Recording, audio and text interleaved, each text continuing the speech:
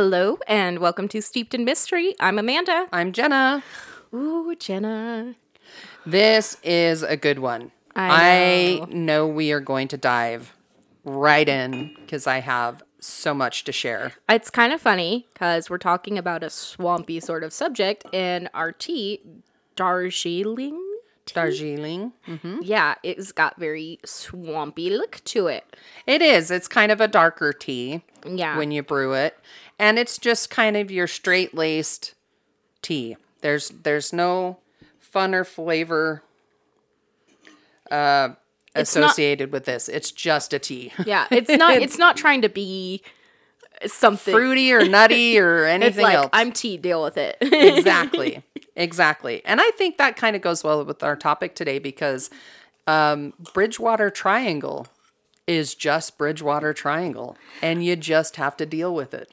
I'm really excited. It was very hard for me in my research to avoid the Bridgewater Triangle as I was looking stuff up. Oh. Because I haven't really heard anything about it. So I was like, nope, that's Bridgewater Triangle. I'm just looking for Hockomock Swamp. Yep, because we did kind of split it up. So Hockomock Swamp is a piece of Bridgewater Triangle, but it's not the main aspect of Bridgewater Triangle. I had never heard of Bridgewater Triangle. Isn't that crazy? Yeah, because it's right here in the States. You'd think it'd be something that we would talk about. And I've traveled a lot of the 48 Lower and been through a lot of places, and it's never been on my radar. So I have an idea concerning that, and we're going to circle back to that at the end, that why we maybe have not heard of Bridgewater Triangle. And I had only heard of it briefly before doing the research for today. So the research for today, I'm like, oof. I'm excited. I got some interesting stuff. I love when we find that weird, didn't know about it kind of stuff. Absolutely. So we're going to dive right in because I'm so excited to share. All right, let's go. Okay. So the Bridgewater Triangle is an area of about 200 square miles within the southeastern Massachusetts state. It's a site of paranormal phenomena.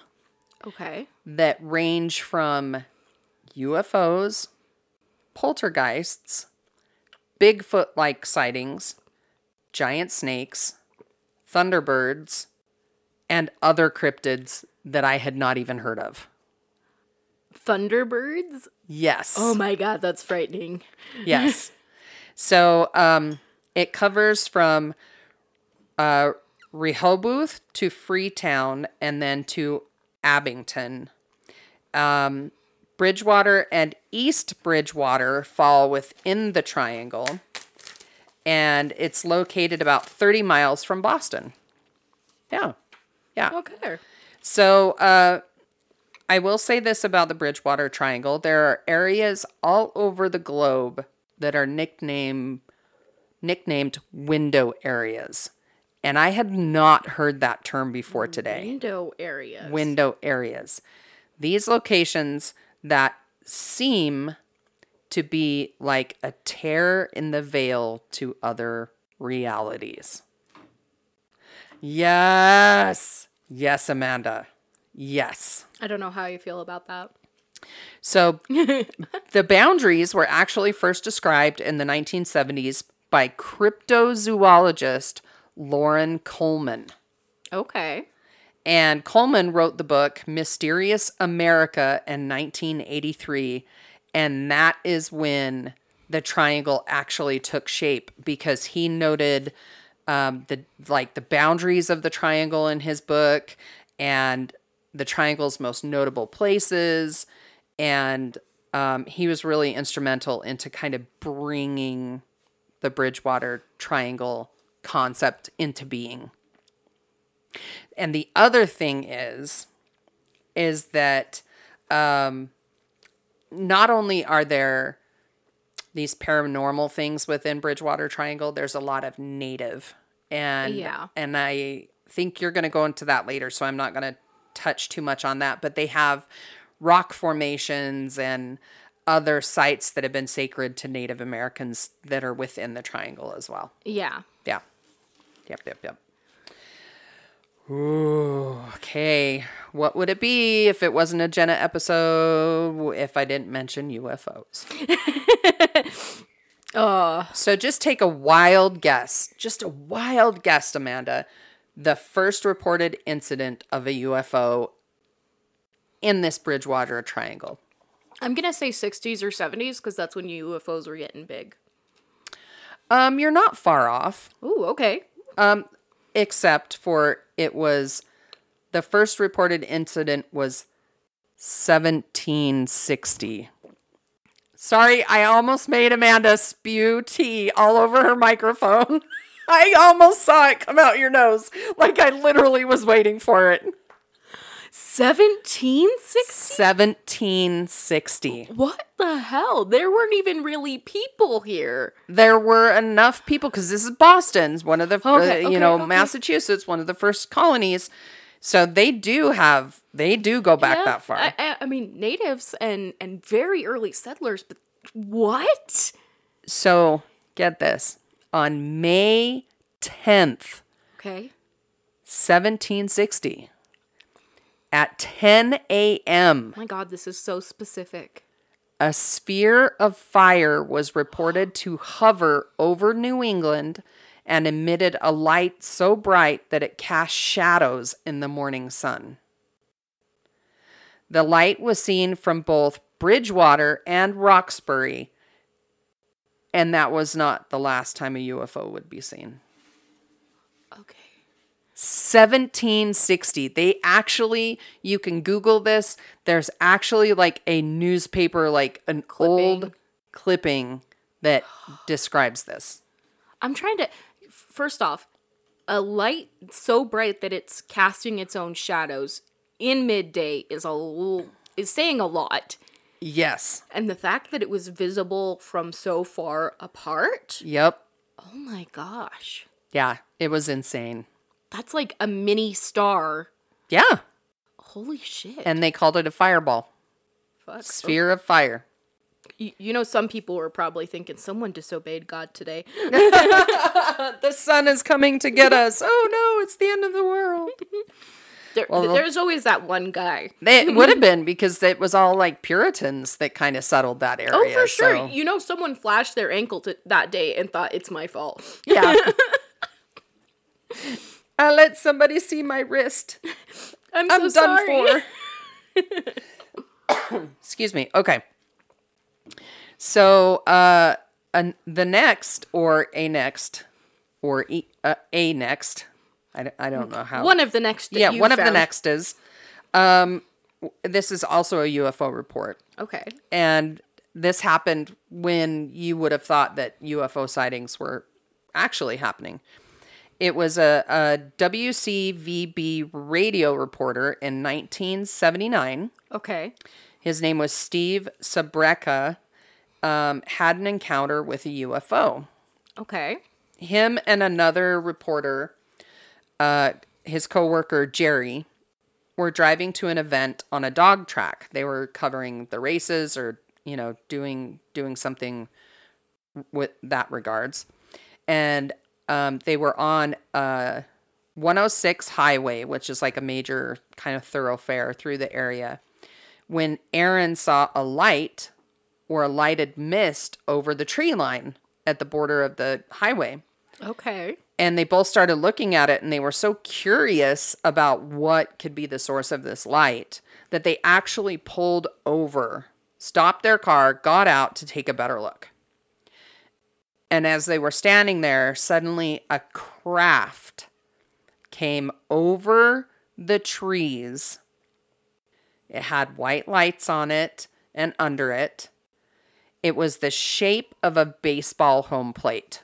That's the best way they could. So it was square on the back end, and then it had that triangle. So triangle piece, and then almost the square back end. Cartoon diamond. Yeah. Yeah. But it was. That's how they described it, and it was this guy literally so specifically said it was as wide as 5 747s wing to wing. Oh my gosh. Width-wise. So, of course, Jenna being Jenna, I had to go and see what the width wing of a 747 is. And it's roughly 224 feet. Oh, my God. So that's 200. Just short of a football field. Yeah. So he's talking about something that's 1,120 feet across. Or 3.5 football fields across. Yeah. You're talking a massive. You're not talking somebody craft. Threw a frisbee. No. This is not your grandma's hubcap being thrown through the air. No way.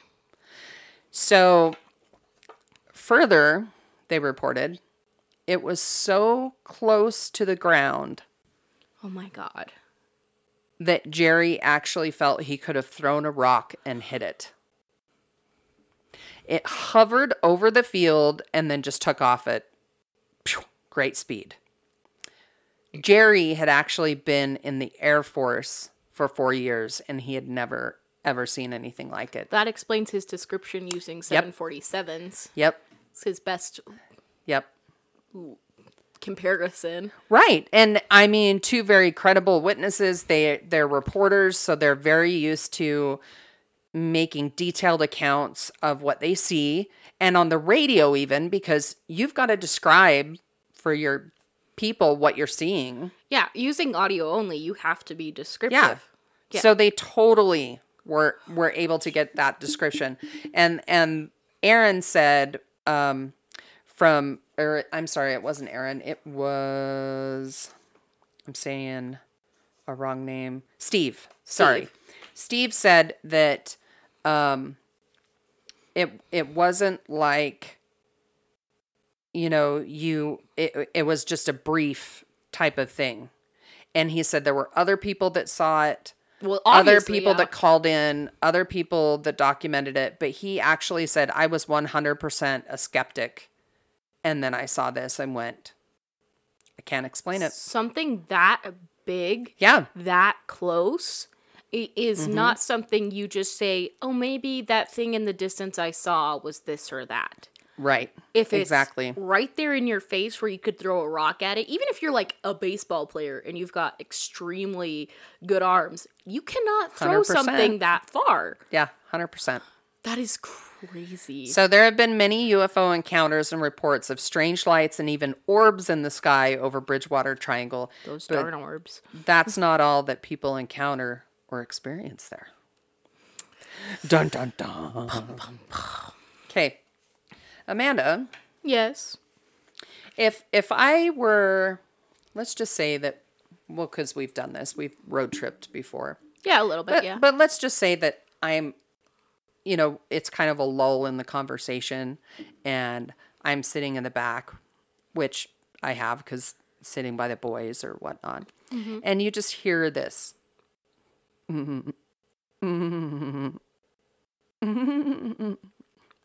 you like high or something? Like, why are you giggling like that?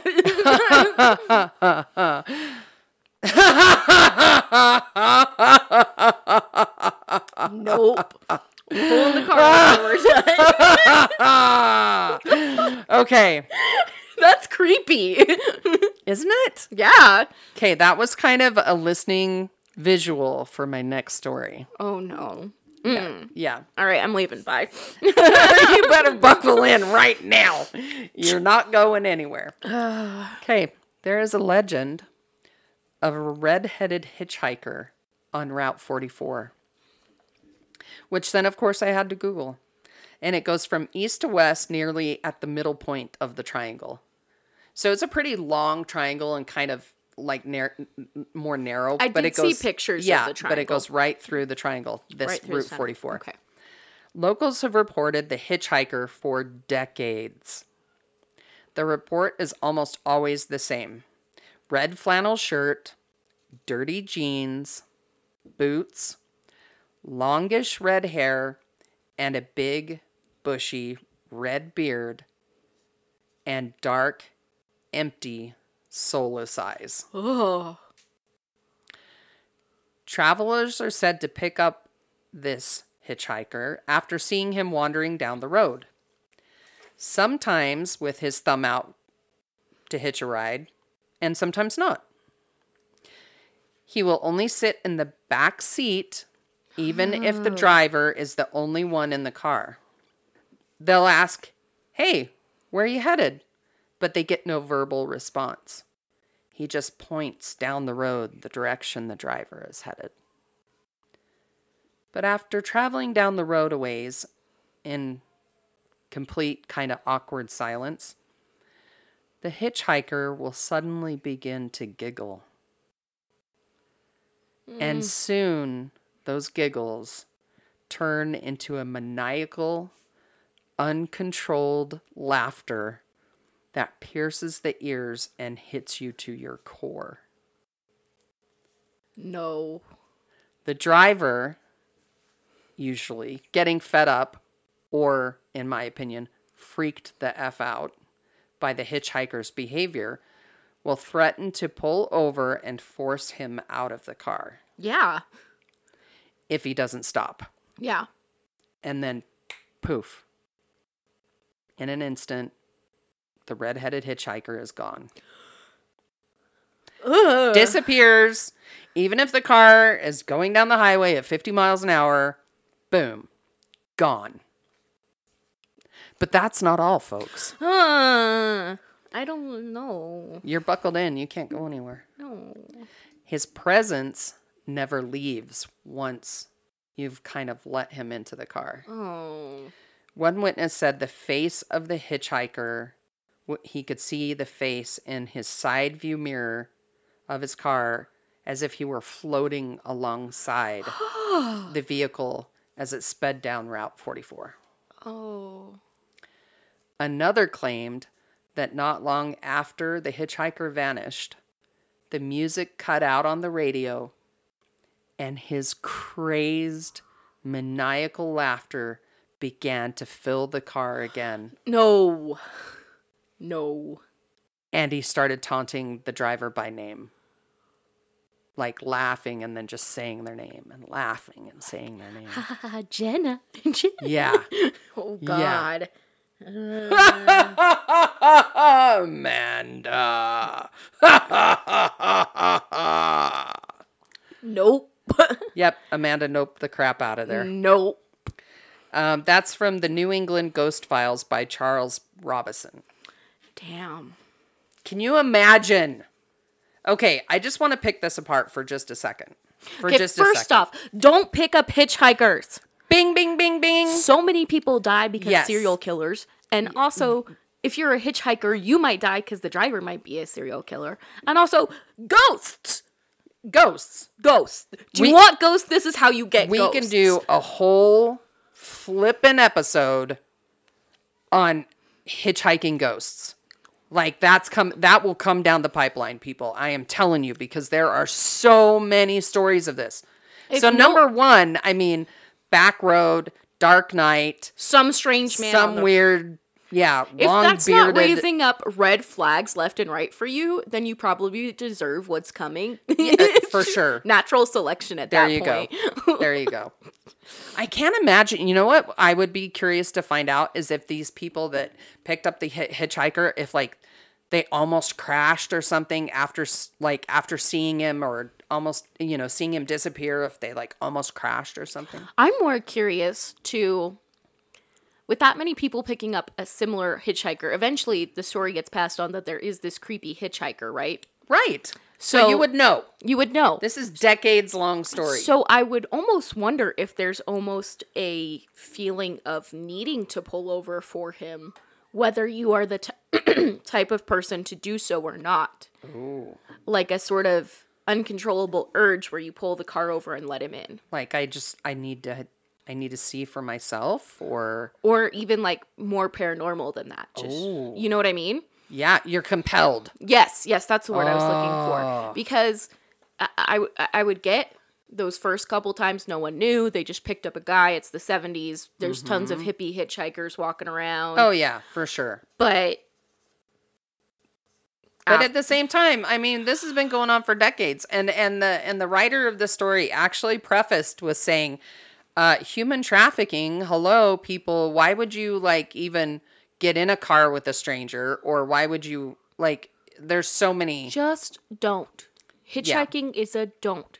There's buses for a reason.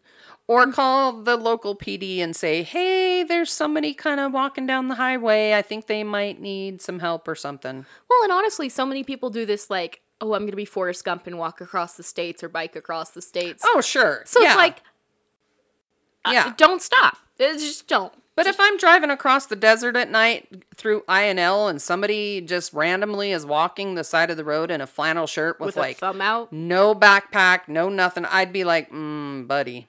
Nope. Sorry. Nope.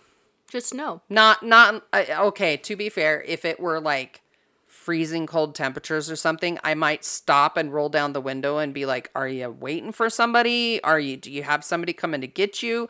Do you want to use my phone and call somebody to come and get you? But I don't know that I would even... There's still a big difference for me on, is it a young lady? Is it a big gruff... Well, this is a big burly man. It's a big burly man. It's not even someone you'd normally feel illicit sympathy for. He even if it was an actual person, that gives off creepy serial killer vibes immediately to me. Like immediately. He's big. He's got a burly beard. Don't get me wrong, there's nothing wrong with burly beards, but that's like, and he's got the flannel and stuff. Here's the other thing of that. I mean, I drive so much for work, and then I'm a female, but I feel like I could honestly like handle myself in a situation, but I wouldn't feel comfortable with them sitting up front with me. I almost would like want them to sit in the back seat. But I've seen too many like freaking John Wick movies and seen how they strangle you from the back seat. I was going to say I'd prefer the front seat because back seat, I can't watch them. They could strangle me. If they're right next to me, stick the 9mm in the lap and say, I'll give you a ride. Just don't do anything shitty. Yeah, there you go. There you go. Yeah. But no, I'm like whole hitchhiker thing. I'm over it. Don't pick up hitchhikers. PSA. Don't. And just think of my maniacal laugh, and that will give you reason enough to not pick up a hitchhiker. Okay. So not only, paranormal stuff like ghosts, but we also have cryptids. Right. You said something about Bigfoot earlier. I did say Bigfoot, but I'm not going to talk about Bigfoot because we've kind of covered Bigfoot. But I want to cover regional Bigfoot and regional, like to America Bigfoot, and different types of regional Bigfoots in a later episode too. Oh, okay. So we're going to skip over Bigfoot. So what cryptids do you have then? So this one I had never heard of. It's called the Dover Demon. Yeah. I don't like that name, first off. Okay. This was described as a 4-foot tall creature with bright orange eyes. Spotted in 1 week in April 1977 by at least 4 people. Oh, damn. At first, it was along a stone wall on Farm Street, so they were very specific about this. And then 2 other times in a 24-hour period. So again, very specific. One witness made a sketch of it, kind of leaning around a tree. Oh, no. Oh, yes. Don't pull up the picture. Yes. Don't do it, Jenna.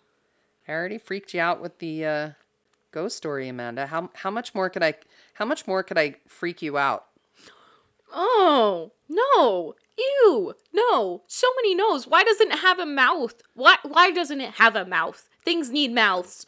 Yes. It's like... I know. It's like an alien... It's like an inbred alien. That's the best way I can put it. That's the best way to put it. Okay. So I'm going to describe what I just showed Amanda. So Bill Bartlett saw the creature in the headlights of his car. He said the creature was bending down to grab a rock with its long, spindly fingers and then slowly turned its head toward the approaching car and stared into the light. It had a large head shaped like a watermelon. In the center were 2 large, glowing round, glassy, lidless eyes shining like two orange marbles. Now, look at that's a pretty accurate description according to this like little sketch. The head was on a thin neck. Oh, wait, whoops, back up. There was no discernible nose, mouth, or ears. Yeah, I'd agree with that. And in this sketch, that's the one thing I'm disappointed about this sketch, because it actually does have a nose on it. Yeah, I would argue that someone's taken some liberties. Yeah. So if you just kind of like block it, yeah, that would actually be good. The head was on a thin neck, and the body was also thin, with long, spindly arms and legs, with large hands and feet. The skin was hairless and appeared to be a rough texture like that of a shark.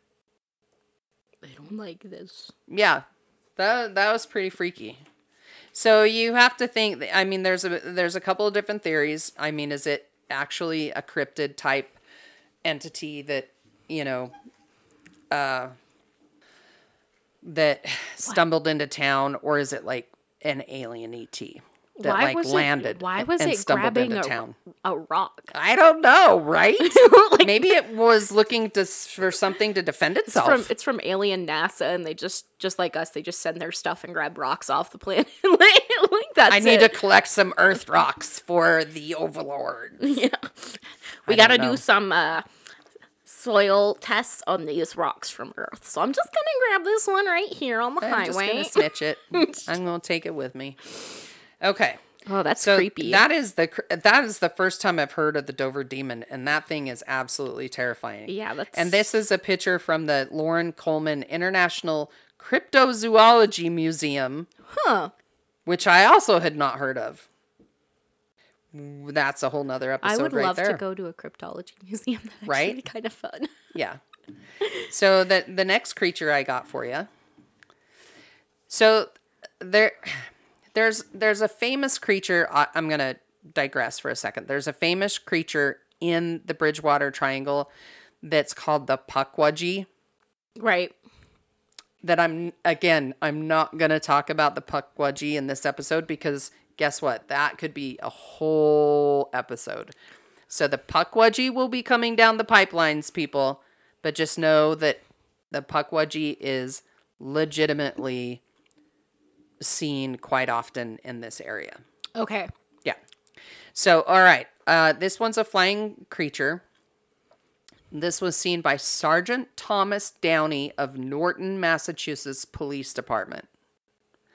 This happened the summer of 1971 on Bird Hill. Okay. Of all places. Next to the Hockomock Swamp. Okay. Sergeant Downey was done with his shift in Norton and driving through Mansfield to get to his home one town over in Easton. It was after midnight, and he was almost near his home when he saw a massive bird-type creature with a wingspan greater than the width of his car. Oh. So he thought about or at least 10 to 12 feet wide wingspan. Huge wingspan. Mm-hmm. It dropped to the pavement and towered 2 to 3 feet above the roof of his car. Oh. Making the body of this creature over 6 feet tall. Oh. Mm-hmm.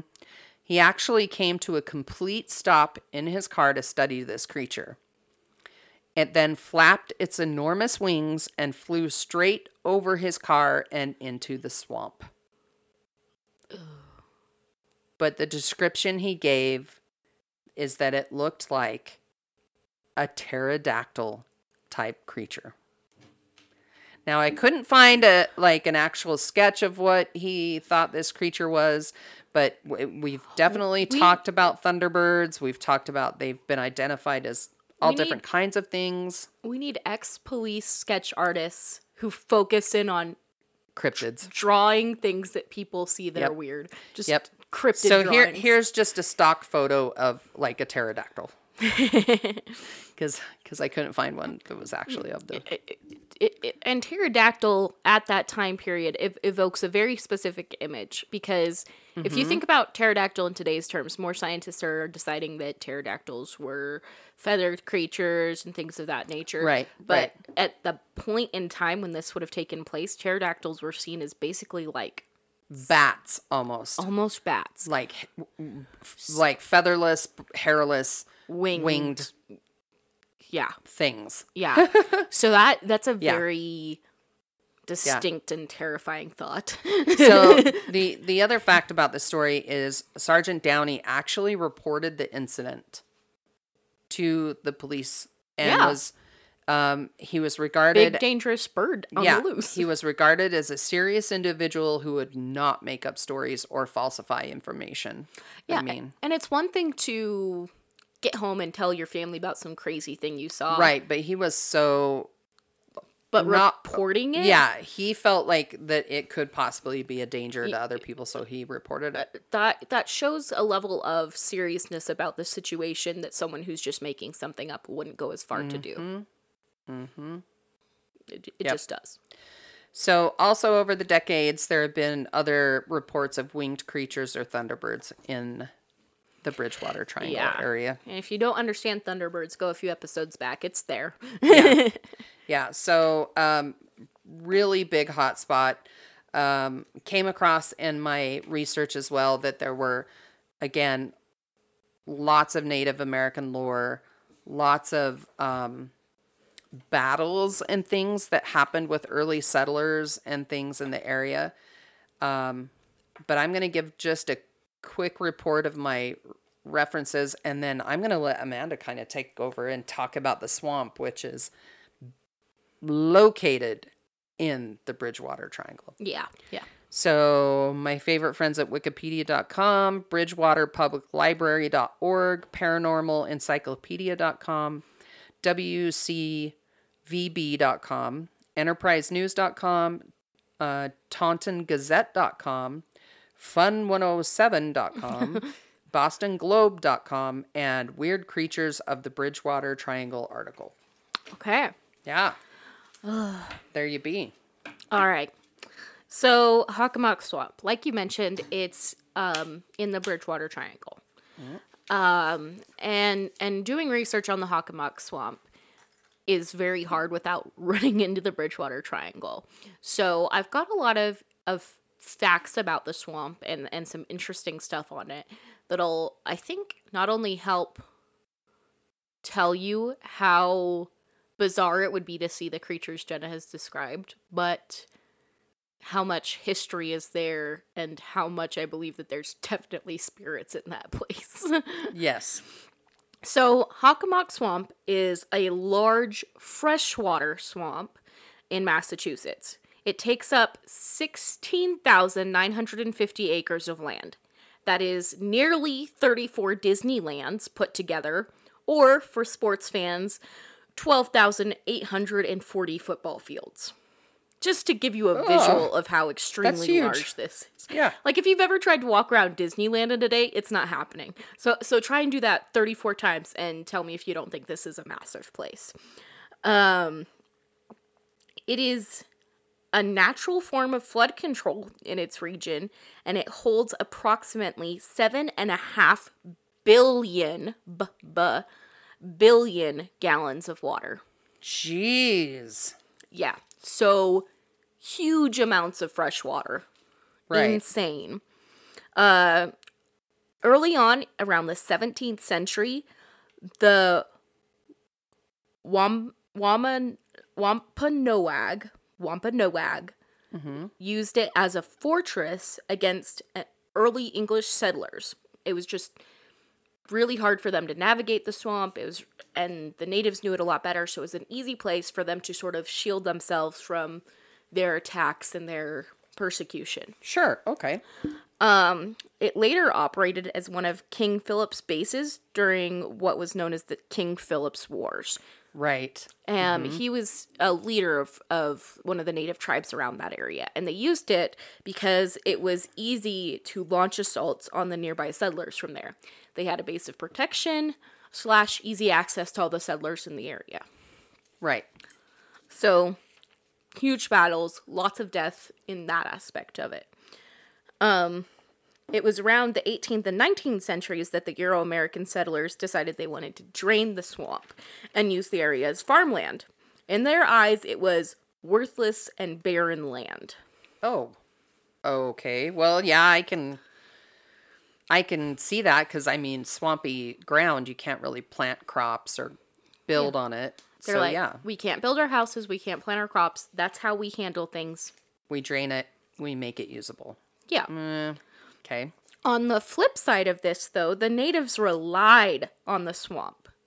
They hunted tons of game there. It was a main source of food for them as far as lots of different game meat goes. But it was also a sacred burial ground. Oh. Yeah, so they had a princess that was buried in that swamp, and they had lots of other people that were buried in that swamp, great warriors and things like that. And in fact, its name, Hockomock, comes from the Algonquin term meaning place where spirits dwell. Oh, that's interesting. Yeah. Yeah. Occasionally, the natives would call it Hobomok, referring to a deity of theirs who was a deity of death and disease, who was like, its body was composed out of the souls of the dead. Yeah, and so for them, Hobomok and Hockomock became interchangeable terms for that area of land. It was this place where spirits dwell and where their deity of death and disease dwelled. Gosh, that's terrifying. Yeah, so they already, as natives in the early days, had a very dark description of the place. Right, so it's almost like having the underworld in your backyard. Yeah. Yeah. Now, granted, they admitted that the spirits could be both good or bad. Bad ones leading you off to get lost, and good ones leading you to find your hunt. Sure. Okay. So they're naming it a place where spirits dwell did not necessarily have a negative connotation, but the fact that their deity of death lived there is very interesting. Yeah, that kind of pushed it over for me too. Yeah. Later, parts of the Hockomock Swamp would be excavated by archaeologists. Oh. And they would discover a lot of artifacts from the early archaic period of North America. Nice. So when I looked it up, it was like 8,000 to 9,000 BP, which is before present. And I don't know if they've switched out BC and stuff interchangeably or what, but it just says before present. And I'm like, that doesn't tell me a lot. But if I'm assuming that right now in this moment, 2023 is the present, right, then we're talking something that's 9,000 years old, artifacts that they found. Well, that's fair. So really old stuff. I wish I had the BC AD version of that, because I feel like that would give me a much more accurate comparison. But I have to do more research into that to figure that out. So anyway, in the artifacts they found a lodge floor, hearths, ceremonial red paint deposits, pits, and molds for posts. So they found a lot of big and significant things. And they found like several of these across the way. Like they could show that these were different staging places for either hunting or battle. Like it was very clearly intentional placements around the swamp. That's very interesting. Specifically, they mentioned the number 13, saying there were 13 different places they found. And I found that interesting, given the connotations 13 has in our societies. It is a very important environmental place. In fact, in 1971, 1 year after the U.S. Environmental Protection Agency was established, people were pushing hard to protect their Wonder wetland. And in 1990, it was designated as an area of critical environmental concern. They noted at least 15 endangered plants and animals in the swamp. Wow.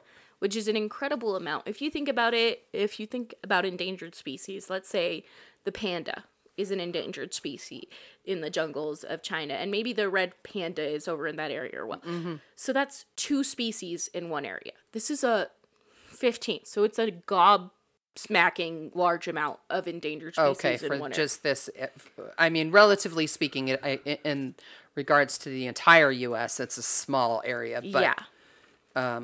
But still, that's significant. Yeah, because if you're looking at the whole of Yellowstone, which is much larger, I think they have maybe 1 or 2 endangered species that maybe live in their areas. Right, okay. So if that gives you a little bit of perspective on how important this land is. In a pamphlet used to inform the politicians at the time about the swamp and hopefully stir their vote to make it an environmental area, I found a very interesting piece of text, which I feel is very haunting. They have a little, look, I found the pamphlet. Oh. And almost right in the beginning of the pamphlet, when they're discussing the history of the place, this is what they say in the pamphlet. When the white man extricated himself from the ecology of early Europe to take up a semi-independent agricultural existence, certain fears and superstitions arose regarding the animal world that he had walked away from. The once familiar, he is referring to the white man, so any of the white men in that area. The once familiar became the mysterious, and the dread of the unknown haunted him. The shadow of his phobia followed him to North America, and places like Hockomock Swamp were promptly placed on his blacklist. Wolves and later wild dogs sought to shelter in the Hawk's haunted depths. Described as haunted in this instance. On still nights, the evil glitter of foxfire or the demonic cackle of a supposed barred owl sent chills up the spines of early settlers. Oh my giddy-aunt! Hordes of crows rose each morning from the guts of the swamp to ravage the farmer's corn. And from time to time, young girls merrily picking blueberries along the fringes found themselves drawn farther and farther along unfamiliar paths, seduced by the increasing size of the berries, and until at last they were lost and claimed by the swamp forever. Why would you write that? That's an official pamphlet? Yes, and through this pamphlet, they mostly describe the various animal species that they find there, the environmental impact taking away the swamp would have, like very, what I would expect to find in an environmental study pamphlet. Sure. So this specific paragraph was really interesting to me, that scientists would describe a place as haunted, that they would describe the unnatural disappearances of young girls. Yeah. That they would describe cackling. That the crows rose from the guts of the swamp was the sentence that got me. The guts. Yeah. So it's even in a scientific article type thing, they're describing it in very morbid terms. And they have a little sketch of the swamp, which I know is meant to be like just kind of showing the scenery, but it has a dark feel to it to me. Well, it is black and white. It is. It's a little ominous in a way. It kind of is. I don't know why. I don't know what's hitting me about it, but I look at it and I'm like, I don't like it. Why would I want to conserve that? Why would I want to conserve the haunted guts of a swamp that lure young women to their death? Yeah. Okay. Well, in the pamphlet, they do discuss that before it was a swamp, it was a giant glacier that sat in that area. And Jeez. Because of the way that glacier melted and affected the ground underneath and the plant life and stuff, that area is still so much cooler than the rest of the area that subarctic plants and animals that have left the rest of the state remain there. Wow. Yeah. So it still stays fairly cool because of just the way that things have happened over the years. That's so odd. And all the plants there filter the minerals out of the water as the plants need them to grow. So this water is like insanely, as close to drinkable water as you could probably get. That's just odd. Obviously you got, like, fish pee and guts. Like, I'd still clean it before you drink it, but, like... It just... No minerals. Filters and purifies. Wow. Yeah. That is so weird. Yeah. The list of animals that call this place home is enormous. I was not expecting it. They list 101 birds in recent studies, 44 mammals, 16 amphibians, 16 reptiles, 35 fish, for a stunning 211 species living this, again, like you said, in retrospect, small area of land. Wow.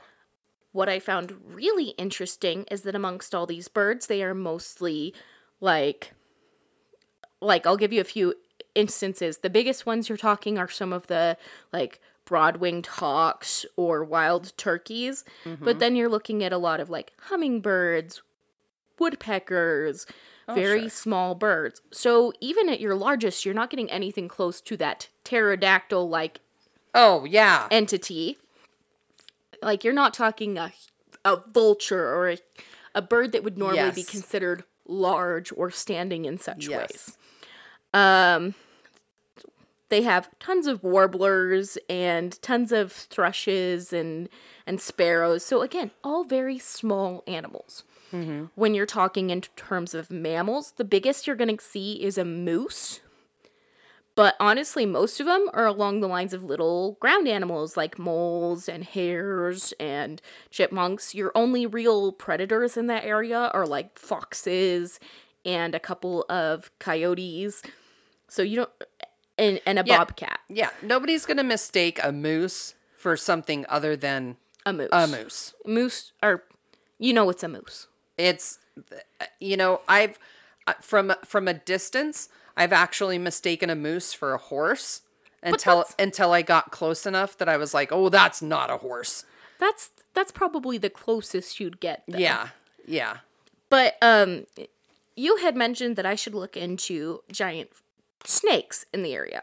So I went through the environmental studies for the purpose of looking for snakes, and that's how I kind of noticed, hey, even though I'm seeing all these stories that I'm trying not to look like of these big creatures spotted in the area, there's no big species in that area. There's nothing that it could be confused with. There's no bears. There's nothing that you could say it was that it isn't. There's nothing that looks like that amongst these. So looking at the snakes in that area, the actual snakes found in that area, and I included that there's eels in this area because I wanted to clarify that the eels were not what people were seeing. Sure. So there's these American eels. They grow like 4 feet long, max out at like 17 pounds. There's eastern racers, 20 to 60 inches long, 1.2 pounds. Ring-necked snakes, 10 to 15 inches long. Milk snakes, 14 to 72 inches long. Now, that sounds big, but they only get up to maybe 3 pounds and are usually around 1.3 ounces. Oh, yeah. They have tons of these very long, very lightweight snakes. They're all very ribbon, string, rope-like tiny snakes. Sure. Maybe their biggest is a garter snake, which is 22 to 52 inches long, which can be like 5 pounds. Okay. But I've owned a garter snake. Yeah. Like, any one of these snakes that is found there's like 16 different species, could be a snake that you could keep in a cage on your desk and be like, look at my little snake. Oh, yeah. They're all reasonably small snakes, and rightly so. For their environment, they need to be small, lightweight, just be able to slither quickly up trees and around environments. Nothing big. And they don't need to be big. There's not big prey to get. There's not things to catch that way. Okay. Now, in comparison, I wanted to look at the 5 largest known snakes in the world, none of which appear in this swamp, mind you. Yeah. At number 5 is the African rock python at 23 feet. Number 4, green anaconda, 23 feet. And that's 200 to 550 pounds worth of snake. Ooh. That one is one of the few that's known as a true man-eater of a snake. Right. And lives in tropical areas where Like the Amazon and yeah. Right, where there's just an abundance of large creatures to be eaten and abundance of air. Yeah. Number 3, we have the amethystine python at 28 feet. Number 2, which is the largest living snake, is the reticulated python at 32 feet. And the number 1 largest snake ever known to us is the extinct titanoboa, which is 40 to 50 feet and is 2,200 to 2,500 pounds.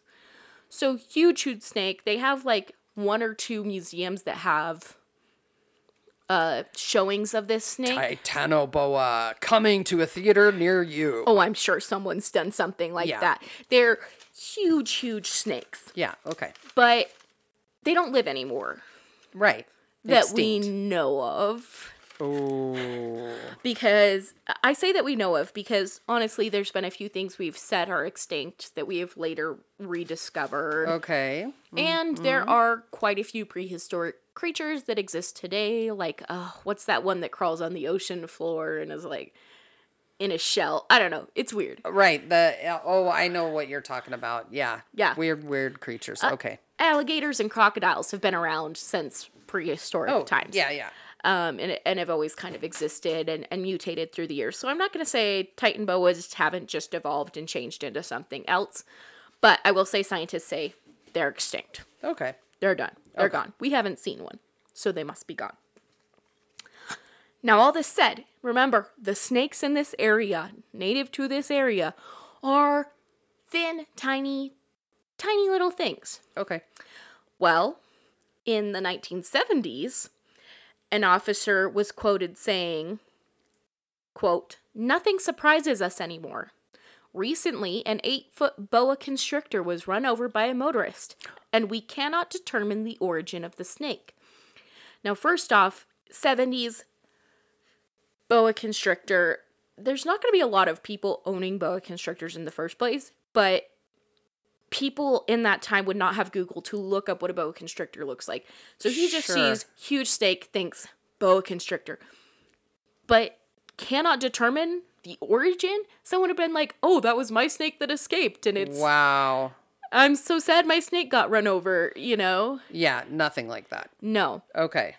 The fact that a motorist ran it over was like, what? Yeah. I couldn't find pictures. I was looking for like police files or something where I could find a picture of the incident, but unfortunately they didn't have any.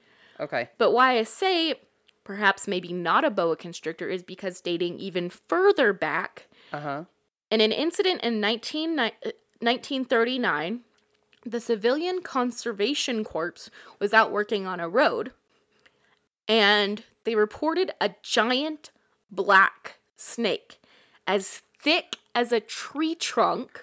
What? It reportedly slithered through the swamp, coiled up near the road, raised its head, and looked at them for a few minutes before disappearing back into the swamp. Oh my gosh. Boa constrictors are not black. Right. They are like brown and spotted, sometimes maybe yellow in color, but they all have very like patterned sort of looks to them. A pure black snake. In another report, it was described as looking like a stovetop pipe, which if you've ever had a wood stove at home. Those are huge. Yeah. That's like bigger than my thigh. Yeah. Oh, really my thick. Gosh. Really black. Just this. You can only imagine how long then it would have been. Oh, yeah. That big around, it had to have been massive. Yeah. Because if you're talking, again, in comparison to some of our largest snakes, you know, even if you think maybe the green anaconda that's 23 feet long is 200 to 550 pounds, even though those are so heavy, snakes are muscles, so they're really, really dense. And even those ones are maybe as thick as my arm, maybe my calf at a really big size. Right. Like, they're just so dense, they don't need to be really wide to give off a lot of weight. Yes. So the fact that it's so wide, you're talking like a titanoboa size. Wow. Snake. That's crazy. So looking at the environmental studies and the sightings that people have seen there, there are no creatures which could be, by any layman, mistaken for any of the sightings of mysterious things that have been seen. Sure. Period. Right. It's not one of those, oh, you were out in the mountains, maybe you saw a bear and not Bigfoot. Right. Oh, you were in the woods and you were scared. It was a deer with big antlers, not a Wendigo, you know? Right. There's nothing. Yeah. Period. Yeah. It is crazy to me because it's the first time where I'm like, there is no scientific thing there that could maybe explain what people have been seeing. Right. Gotcha. Okay. I honestly believe, based on how much death happened there and how much the ground was respected and how many scientists have talked about it in a sense of it being haunted, that there is something up with that swamp that we cannot explain. I would agree. And that kind of circles us back around to my closing thoughts from a Chris Balazzo, who made a documentary about the Bridgewater Triangle. Oh, I saw stuff about his things as I was going along. He said, anything that you want to be in the triangle is in the triangle. It's a Pandora's box. Quote, it's a thing. It's not a location. It's not a random place on a map. It's a living, breathing thing that has a hunger and has a dark side to it. And that is like such a perfect wrap up of the Bridgewater Triangle. I would agree. That I had to use that quote. Ooh, a hunger. Is that why those little girls got attracted by more and more berries? So here's the thing. In the beginning, we talked about how the triangle could be a potential window and why we hadn't heard of windows. Well, or in general. Windows in general, but we hadn't heard of Bridgewater Triangle as much. Well, here's the thing. What other window, Amanda, have we potentially talked about on this show? I mean, we talked about Bermuda Triangle. Mm-hmm. Skinwalker Ranch, I would argue, is a window. Bing, bing, bing. Skinwalker Ranch has UFOs, has paranormal activity, has orbs, has cryptids. Yep. Man-sized, like, wolf-type creatures. So is an area of land that most people wouldn't want to live on or cultivate. Right. And it was an original Native American area that actually was given the name Skinwalker Ridge. By the natives.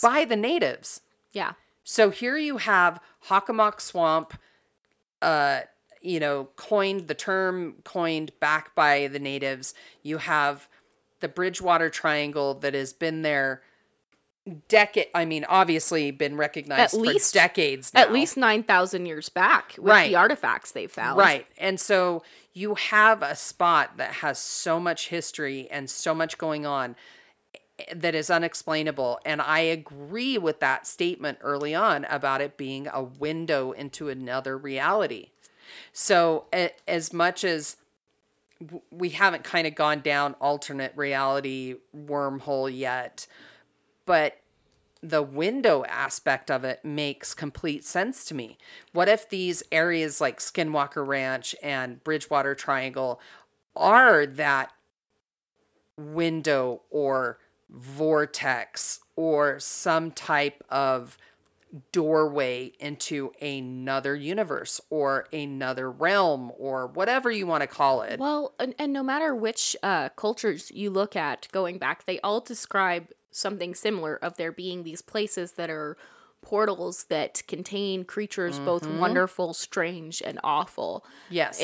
In like Celtic mythology, it'd be the Fae. In Greek mythology, it's what's the name of it? So what if those cryptids, both in Bridgewater, the cryptids in Bridgewater, especially the snakes? I mean, that's a very reasonable point. And even the Dover demon. Yeah. What if something slipped through that window or that doorway for a brief moment and then slipped back in. Yeah. And the thing about windows is just because you're not going into that place doesn't mean you can't see into that place. Yes. And I think, that's why window is kind of a good description, because it's not like a door where you could go in and out, one place to another, but a window is a very good description because you can see something from another area. Yeah. Not necessarily interact with it or anything else. So I think obviously this is a Bridgewater Triangle is a fascinating place to get to know. And I think this was just the surface. Through there. Well, is it? Well, hold on. Tea or no tea? No. No? No. Nowhere? No. Not the swamp, not the triangle, not nowhere. No.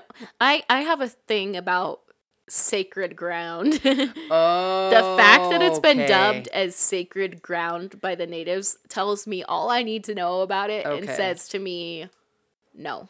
Okay, so I would say no, I wouldn't tea in the swamp just because I don't necessarily like creepy crawlies, and those things would just creep me out anyway. But the chance, and I'm not normally afraid of snakes, but I mean, a snake the size of my thigh.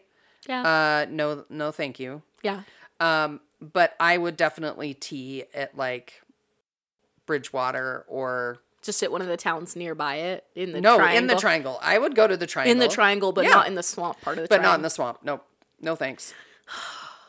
No thanks. Not in the swamp, but I would go to the triangle. There in fact, might be a case for me to go in the triangle, but it's still kind of like the Bermuda Triangle of like, do I want to risk it? Do I want to tempt that? Yeah, I could see that. I don't know. I could see that. Yeah, I would still tea there. I would still have a tea in Bridgewater Triangle. Oh, man.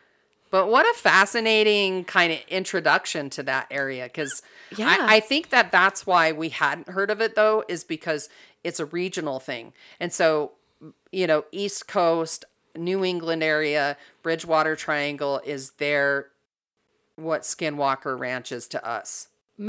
Yeah, and that's reasonable. That's reasonable that it could just be a regional thing, because I know the States is massive. It's just like where I've been down so many conspiracy and cryptid rabbit holes. Right. I'm surprised that it never even blipped on the radar. Right. It's so crazy to think that I've only in my lifetime scratched the surface of the weird stuff out there. Yeah. That's terrifying. Right. Okay. All right. That's great. Okay. So, I enjoyed the episode today. Wait, I almost forgot. You almost forgot. What? The most important thing about Bridgewater. What? As crazy as that place is, if it is a portal into another dimension, it gave someone in a freak accident the key to the most important thing in the world. Which is? The chocolate chip cookie. Yes! Yes! We almost forgot that fun fact. Yeah. Apparently the chocolate chip cookie was invented in the Bridgewater Triangle. Okay, so there's some good that can come out of Bridgewater Triangle. It did happen in a freak accident. I'd go to the chocolate chip cookie origins. I would do that. Yeah. Oh, okay. Actually, I would tea with that all the way. Okay. All right. Fair enough. Fair enough. Sorry, I just had to get that in there. Nope, you're good. All right, folks. Thanks for listening. Join us on Facebook, Instagram, and contact us at info@steepmystery.com. And please listen to us on all of your streaming services, and make sure to give us, reviews. We like 5 shiny stars, and we like when you comment and tell us things. Yes, absolutely. It lets us know what you like. Give us ideas for another episode. Share stories. We're here. We want to hear from you. Share your grandma's chocolate chip cookie recipe, whatever you feel like. Yeah. As always, keep it steeped. Keep it steeped. Bye.